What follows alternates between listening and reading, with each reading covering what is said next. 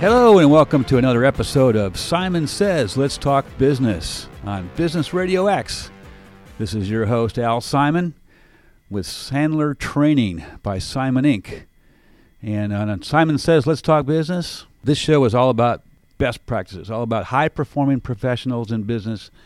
And we learn how to sharpen our skills. We learn how to put into play new ideas and concepts. We share best practices here. And we get to know really smart people, which is cool stuff. And I'm excited today because we've got three great guests today. So y'all are going to want to listen carefully, take some notes, and at the end of each segment, look for their contact information so that you can engage with them on the ideas and any next steps you want to take with these folks. And as always, we'll conclude the show today with a sales tip in our Ask Al segment. So today we've got Gil Madrid and Jonathan Shaw from ERMI LLC. Welcome, guys. It's great to be here.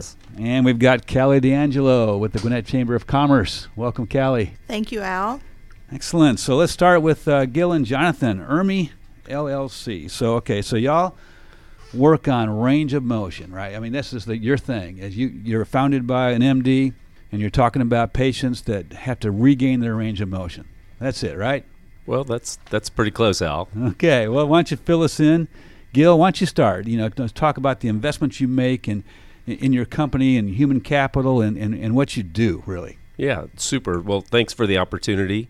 I think you said it. We what we'd like to say is that we rescue folks that are suffering from range of motion issues post-operatively. And that sounds pretty esoteric, but really it's quite simple. A certain percentage of folks, just despite all their best efforts, they don't get better after surgery. So let's just say they get a ligament injury in their knee, right? And they're doing everything they can. They want to get back to work. They want to get back to life. We like to say, they want to get back to living. Yes. And they struggle for all the right reasons or all the wrong reasons. It doesn't really matter. They struggle, and what we do is we try to bring in therapy that is very, very effective, and Jonathan will talk about it in more detail shortly, that is in some ways a miracle, because we can help folks get back to work. So that's what we do, and we've been making tremendous investments to try to make ourselves better. And I think that that's really important is, we want to get better as a company. We want our people to be better, and we're willing to make the investments necessary to do that. It's not hope, it's hard work.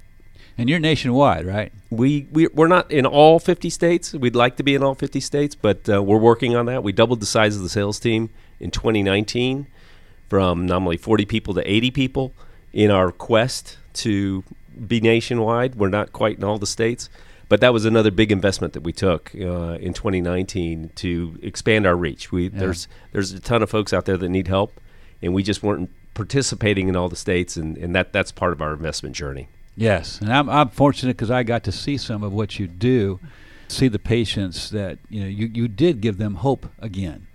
Well, I hope so. We have to identify folks that are struggling. That's our big challenge, and that's why we've engaged with your organization to help us find better ways to refine our techniques in our discovery, if you will. We call it detective work. Our discovery of the evidence necessary so that we can, bring our solution to patients that are suffering. Yeah, and I want to talk about that. And Jonathan, maybe you can help us. Talk about your passion to help patients. But didn't you tell me that sometimes the doctors and the PTs, the PT stands for physical therapists, those folks don't always want your help? Isn't that weird? What's up with that? Well, I don't know if they don't want it, but they're busy guys, right? So they have 100 things they could do and time to do around 10 of those things. And so they're always prioritizing. And like Gil mentioned, not every patient is ideal for us, right? Most people get better with physical therapy. After a surgery, you go to physical therapy, sometimes a month, sometimes 3 months. Most people get better, but there's a certain percentage, 5 to 15%, that won't get better. Why not? It's a lot of reasons. But 5 to 15% of people, for whatever reason, even when given the highest quality care, their knee will just not gain its range of motion back. You can sometimes almost feel it on day one. You come in, you try to bend the knee, and it feels like bending a piece of iron, and you're kind of in a in a situation where this is going to be a long haul for this person. Yeah. And, people go to therapy 2-3 times a week at max, and sometimes they just need a little bit more. So that's when we kind of step in and deploy an at-home program that's highly effective, right? We get 90% of the people better. 90%. 90% of people better who don't respond to therapy. So these aren't everybody. These are people who failed everything else. Right. So we're 90% successful on people who have had no success whatsoever. So let me make sure. So typically they had surgery on a joint, a knee, a shoulder, ankle, a elbow, and then they went into physical therapy after the surgery, and for a few weeks, 6-7 weeks. Typically, it's 6 weeks to 10 weeks before we get involved. Okay. So typically, you're gonna do 6 weeks of physical therapy, and if you're not seeing the progress you would expect, because everybody follows a normal progress, when it's an outlier, then our sales representative works with the therapist, works with the physician to identify that patient and get all the necessary paperwork for insurance and get that patient set up at home. And then we monitor the patient over the course of 2 to 3 months, however long they need it, until they get their range of motion back, and then they can move on with their therapy. They go back to work. They can lift up their grandchildren. They can do whatever. Right? Well, this is why range of motion is so important. It's the rate limiting factor, right? If you can't, I used to be a therapist. I was a therapist for 10 years. I used to use this product in my clinic all the time. So you're a believer. A huge believer, right? Yes. This is one of the only things I deployed outside of my care when I was practicing. And the thing about range of motion is it's the rate limiting factor. You can't get your strength back until you can bend your knee. You can't walk normal until you can bend your knee. Yes. So really, after they get done with our device, they're doing the rest of their therapy for their recovery. So that's what's so important about range of motion. It stops everything from progressing. I remember because I've had both of my knees scoped, arthroscopic surgery, and one of them twice. I can't remember which one it is. But I was always very, very into the physical therapy. I made sure I went to the physical therapy sessions, and I made sure I did the exercises at home, and I never had to use a device to regain my range of motion. So it's interesting that a lot of people need that extra, and that you get such great results. For a therapist or a physician who has a patient that's not responding, it can be extremely frustrating, right? Because that patient, comes in and they're frustrated and you're frustrated, yes, and your hands are tied. So we come in and rescue those patients and get those results, which are important to the physician, important to the PT, but also very, very important for the patient, obviously, because they're sitting at home, and you can take 6 to 8 months out of your life waiting on your knee to bend again. Oh my goodness. And of course, if you got injured at work, that time that you're not at work it's just costing the entire system a whole bunch of time and or money and frustration. And so, of course, an individual that's been injured on the job, they want to get back to work as quickly as possible, particularly in today's environment. Oh, and of yes. course, that employer, is trying to figure out how to operate their business without their employee that's got experience. So there's what we can do is pretty dynamic in terms of the number of different constituents that we can touch and bring value to. Mm-hmm. But we focus singularly on the individual that's frustrated, if you will, at that moment. So, right. So and as Jonathan alluded to, those folks that are just not responding, the alternative is potentially devastating. There's the notion of just giving up.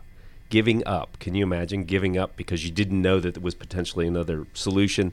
Or a more traditional solution is, some type of revision surgery or manipulation under anesthesia, things that could reset the time clock in terms of your recovery process. So and cost a lot more. And it's risky. It's just risky. So we think we have a very valid or pretty solid value proposition. Our challenge is communication and awareness, and that's why we deploy sales professionals, and we call them patient care representatives, to work with those physical therapists and those docs to identify those patients that might qualify for our program. And if we can do that effectively, then we can bring smiles to a lot of people's faces. Yeah. And as one who fortunate enough to work with your sales team members, your care team, it's really amazing how they really do care. They really want these people to get their life back. and they're really into that, and that's just huge. It's awesome. Thank you. But COVID happened. COVID happened. Wow. And as you can imagine, as we've described, Jonathan and I, our process of identifying folks that are struggling it's really intimate. It's a intimate process. We work in physical therapy offices, orthopedic surgeons' offices, identifying patients, having dialogue with patients. And when COVID hit, of course, that all got disrupted. The notion of going in to see your PT, well, even if you wanted to do that, even if you had the desire to do that, the will to do that, it was disrupted because most PT offices were closed. And of course, elective surgeries declined by 96% in the April-May timeframe post shutdown. So that really disrupted what we were doing and forced us to think about more investments. How would we become innovative in terms of spending our marketing dollars and investing in our sales organization? I think it's interesting that we actually contracted with Sandler in the midst of the pandemic. Yeah, what were you thinking? That was kind of crazy. I think we knew there would be a solution. We didn't know how long it would take, and so we by making that investment at that moment, when our people had some bandwidth and some time, that would be a good use of our resources, and so we took a flyer on that one, and that was probably the best decision we ever took. Is it? Well, you made a lot of investments in your sales team, and also in your I forget what you call it, but the people who then take it from the reps. Yeah, so one of the things we did at the end of 2018 was we sort of took a landscape. We need to significantly increase our reach, which is going to cost some money. But that's just one piece of the puzzle. Was when you add a sales professional, it's all the infrastructure associated with adding an individual into your organization. And so we looked at the whole capability piece. We didn't actually have dedicated capability managers, Okay, folks. that's what I was looking for, capability managers. Well, not just that, but the people that wake up in the morning and go to bed at night thinking about, having a group of folks that they're responsible for. And my job is to coach and train them, our supporting our district managers, who, of course, their job is to run the business in their particular market. Right. And then putting an operations team in place to help with human resource processes outside of capability and, how you run incentive programs and how you make sure, and then a marketing team to make sure that you're taking advantage of these opportunities so that we can get our message out. All that infrastructure, and then the last mile for us is after we get an authorization to deploy our solution to a patient's home, you have to get it into the patient's home, and that's not easy because that requires training.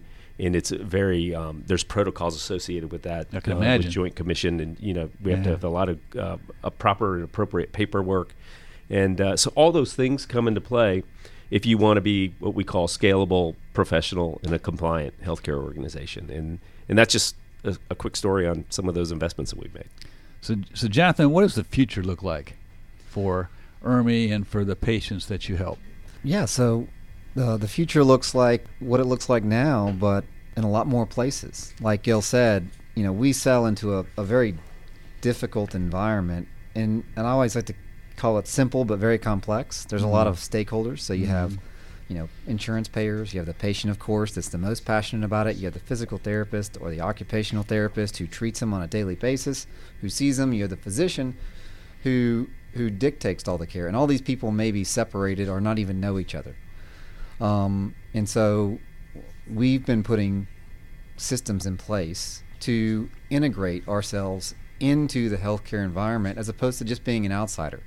And that's really what the future for us is. We just brought on a new product in cold therapy, right, to start putting on patients right after surgery, right? So we're there from the continuum of care as opposed to identifying those patients on the back end, right, when sometimes it may be too late because it just didn't cross the mind of the physician or the therapist, right? We've set up systems in place such as Sandler, right, to identify all the pain points and how those guys think and align all those incentives, because like you alluded to earlier, sometimes not everybody has the pain point that's in the best interest of the patient, not intentionally, but just almost by accident. So we need to understand that and understand our customers and become really part of the system.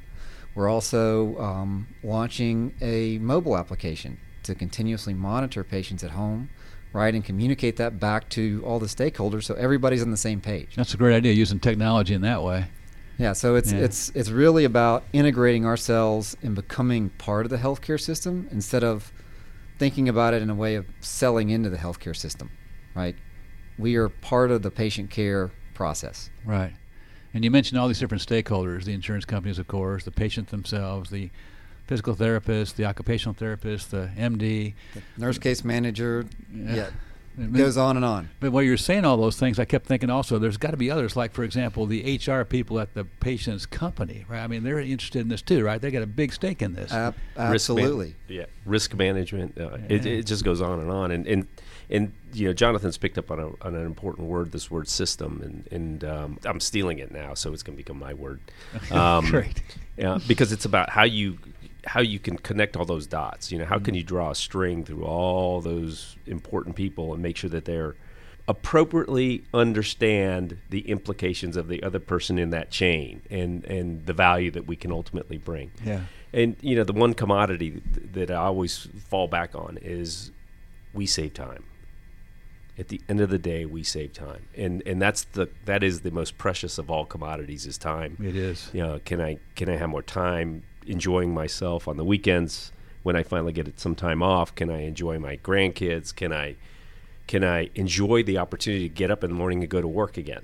All those things are so important, but it's the time is the if you will, the common commodity here. And I can't help but think about what you said a while ago, Gil, about the patients that just give up, right? They just resign themselves to not having the quality of life they used to have, not having the job they used to have, maybe not being able to do the things that they used to be able to do, and they're willing to give that up. Which is, you know, our tagline is free to move again, free to live again. If you're free to move again, then you're free to live again, and however you define your life. Well, what you're doing is great stuff, and really good for the common good, really good for individuals that need to get their life back. Really awesome. So I got to ask you guys, Gil and Jonathan, if our listeners want to get a hold of you and ask questions, engage with y'all, what's the best way to do that? You can reach out via our website at info@ermi-motion.com or my direct email at j.shaw@ermi-motion.com. Okay, and ERMI is ERMI, just like it sounds, right? So its website is ermi-motion.com. And Jonathan, your email is j.shaw, SHAW, @ermi-motion.com, correct? Yes, sir. Best way to do it? All right, also. And listeners, you can always go on the Business Radio X website and find this information as well.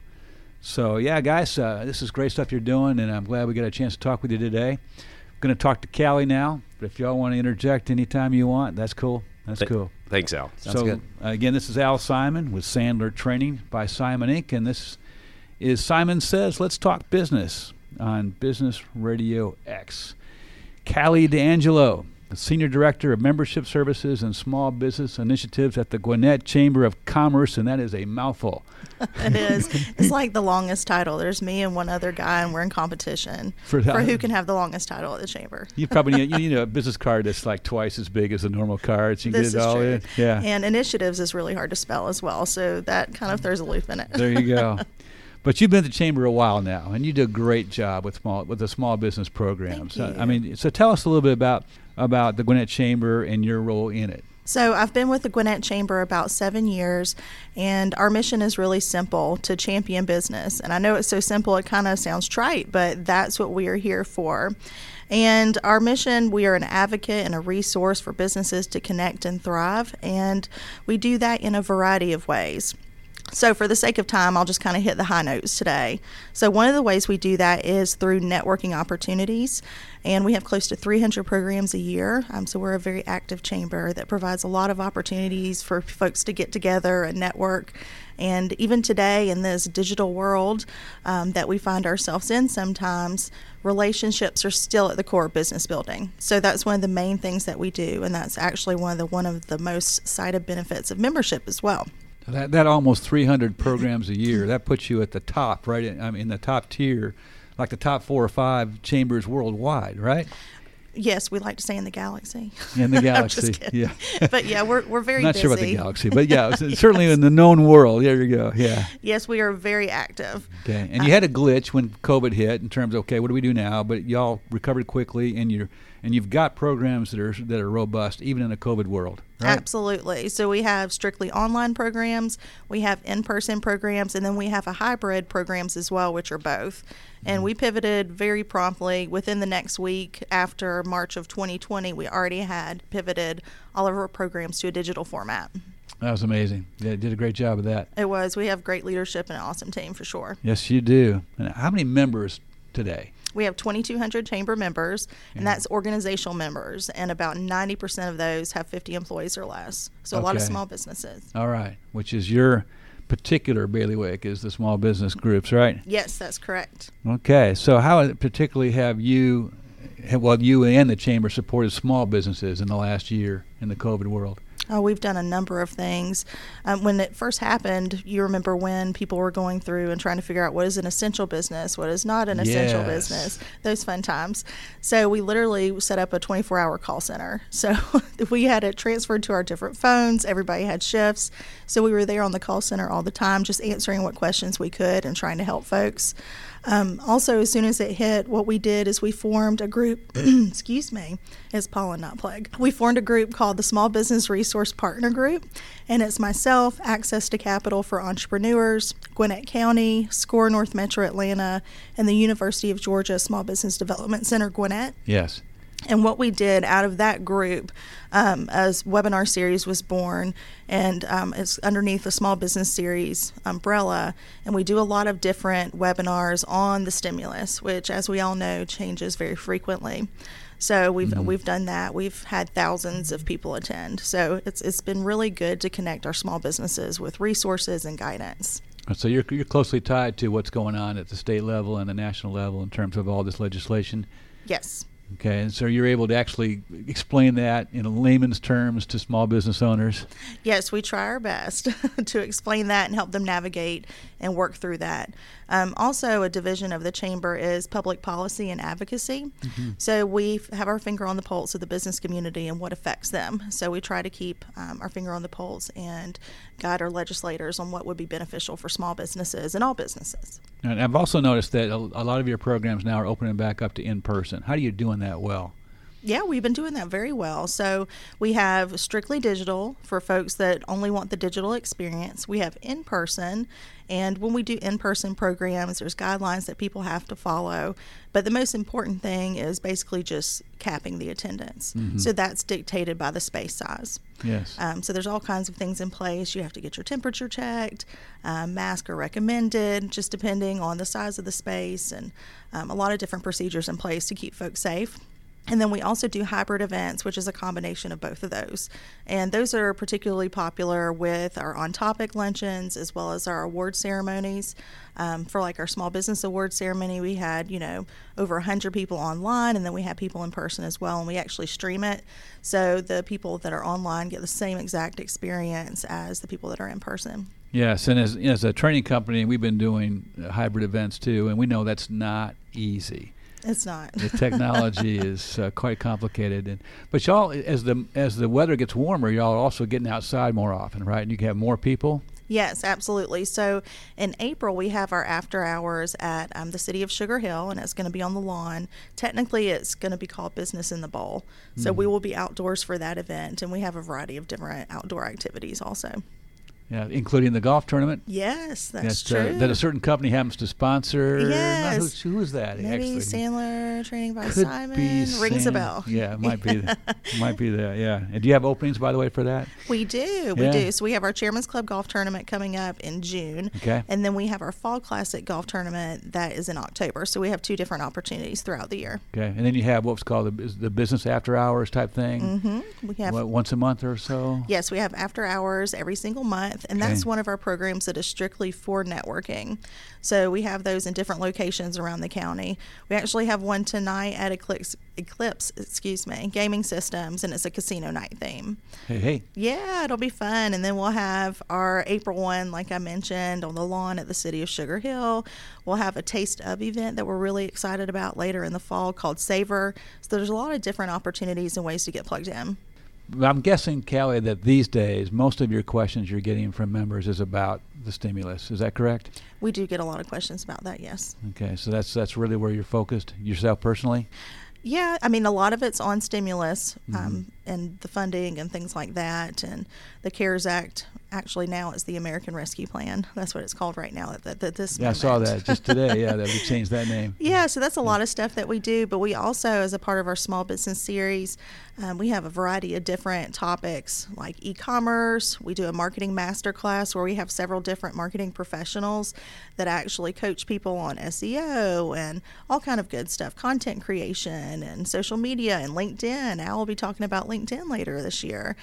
So we have a variety of different opportunities as well, aside from the stimulus, as a part of our small business series. And then we also have our Small Business Week, which is an annual event. It's going to be in June. Actually, it's a lot of events in a week. It's not just one event. But this year we're going to be focusing on procurement as well as the certification process. So we'll have an event on how to do business with Gwinnett County, and then we'll have a lot of different speakers from the sponsoring organizations for certifications. So what does that look like? We'll have someone come speak about disadvantaged business enterprise, minority-owned businesses, women-owned business certifications. And why those certifications are important is because it makes you competitive when you're doing bids for government and large private companies as well. Okay. Now, do you have to be a member of the Gwinnett Chamber to get the certification?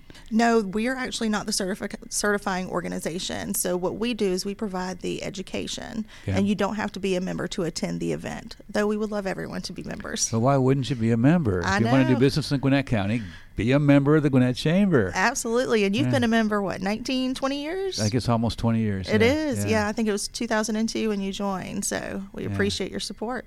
Yeah, the Chamber's been great for us, no doubt about it. Yeah. So, and you did mention that I'm speaking on LinkedIn later in the year in one of your programs for small business. But let's be clear, you've got other experts that speak on LinkedIn. My particular expertise is on using LinkedIn to sell. That's correct. Which is a major difference. People think, okay, I'm going to get to know how to set up my profile. Well, not so much in my program, right? Not so much, but we will have a social media component to our marketing masterclass that will be later on in the year that will not be sales specific. Yeah. So we'll have that opportunity as well. We'll have something on customer service. We actually have a gentleman coming to speak who used to be with Chick-fil-A. So, Chick-fil-A is synonymous with customer service. Yes, it is. Yeah, so we have all kinds of different things. In addition to our Small Business Week, we have the Small Business Awards, which is our annual celebration for small business. As you know, being a small business owner is not for the faint of heart, especially right now. And it's more important than ever that we celebrate those who are up to the challenge. Well, I have to tell you, as a small business owner, I think being a member of the Gwinnett Chamber in the last year saved our bacon.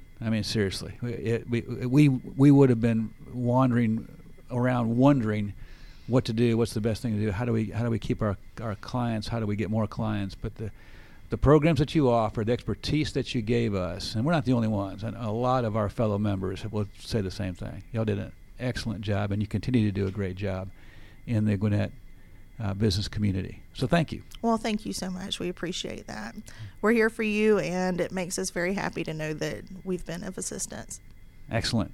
So I'm sure we've got a lot of listeners who are going to say, why am I not a member of the Gwinnett Chamber? I need to get with Callie and get into this thing. All right? Yes. So what's the best way to do that? Okay, so you can contact me directly if you'd like. And my email address is cally@gwinnettchamber.org. Also, we have a dedicated team of about 30 professionals that work at the Chamber of Commerce. All of their contact information is on our website. So you can look and see, if there's a specific thing that you're interested in, whether that be talent and workforce, economic development, membership development, young professionals, all kinds of different things. All of our information is online. And that's at gwinnettchamber.org. Yes, correct. .org, not .com. Not .com, .org. Okay. And your email address, CALLY Yes. at GwinnettChamber.org. That's correct. All right. Excellent. Okay. Thanks for being here. Hey, thanks for having me. Yeah, great stuff. So as always, we'll end this show today with the Ask Al segment, because we have listeners that send in questions, typically on selling.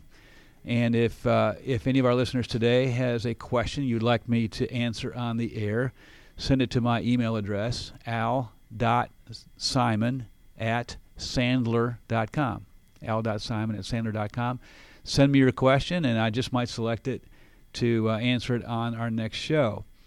The one that we've decided to talk about today is really not a sales tip, really. It's really about the future of selling. In fact, that was the question. What is the future of the selling profession? And I was so glad that the listener actually used the word profession, because it's interesting to me, from a legacy standpoint, in past times, people who are in sales fall into one of two categories, or used to fall into one of two categories, and a little bit today still do. One category would be those that are serious about a selling career, truly serious about a selling career, where they invest in themselves and they look to advance in the world of sales. The other type, though, was maybe even more common, which was the people that were taking a sales job as a stepping stone to what they really wanted to do in life. And that was not, and frankly, when I came out of college way back, I'm not going to say when, a long time ago, that was what I was thinking as well, because I didn't go to school to learn how to sell, and most people don't. There aren't that many colleges and universities in the United States that even offers a sales degree, although Kennesaw State right here in the Atlanta area is one of those colleges that does, by the way. You can get a sales degree there, one of the few. But people who are looking, who get into a sales job because it was a stepping stone to what they really wanted to do, but they couldn't get a position in their chosen profession yet, that tended to really pull us all down. I mean, it kept the overall caliber professional really low. And then another thing started to happen called e-commerce. And especially in the business-to-consumer world, what we call B2C, e-commerce has impacted the number of sales professionals' jobs that were available. And it's starting to creep into business-to-business as well, what we call B2B. A lot of the jobs are going to the internet, basically. And so if you think about that, and the fact that a lot of salespeople were only taking the sales job because it was a stepping stone, because they couldn't get anything else at the time, you'll see study after study coming out, many have already done so, that say that there are going to be a lot fewer sales positions available in the near future. I mean, we're talking 20 to 30% of what there was only 5 years ago. Think about that. That means there's going to be fewer true professional sales positions. So who's going to get those? The folks that are serious, the folks that look at selling as a real profession, and that really want to do well there, and they want to invest in themselves, build their skill sets, apply themselves, lifelong learner types that are really, really invested in a sales career. And so folks like you, Jonathan, when you're looking at how are you going to fill out your sales team, how are you going to hire, looking toward the future, that's the biggest thing. I would ask every candidate in an interview, where do you see yourself? And if they don't see themselves truly embracing the sales profession, I don't think I'd hire them. Frankly, I don't think I would, because they're just not into it. And so I see that the future of sales being a lot fewer people in sales jobs, but the people that are going to be there are going to be the real ninjas, the real professionals who know what they're doing. And that's the sales tip of the day from Al Simon at Sandler Training by Simon Inc. This has been Simon Says, Let's Talk Business. And so until next time, good selling.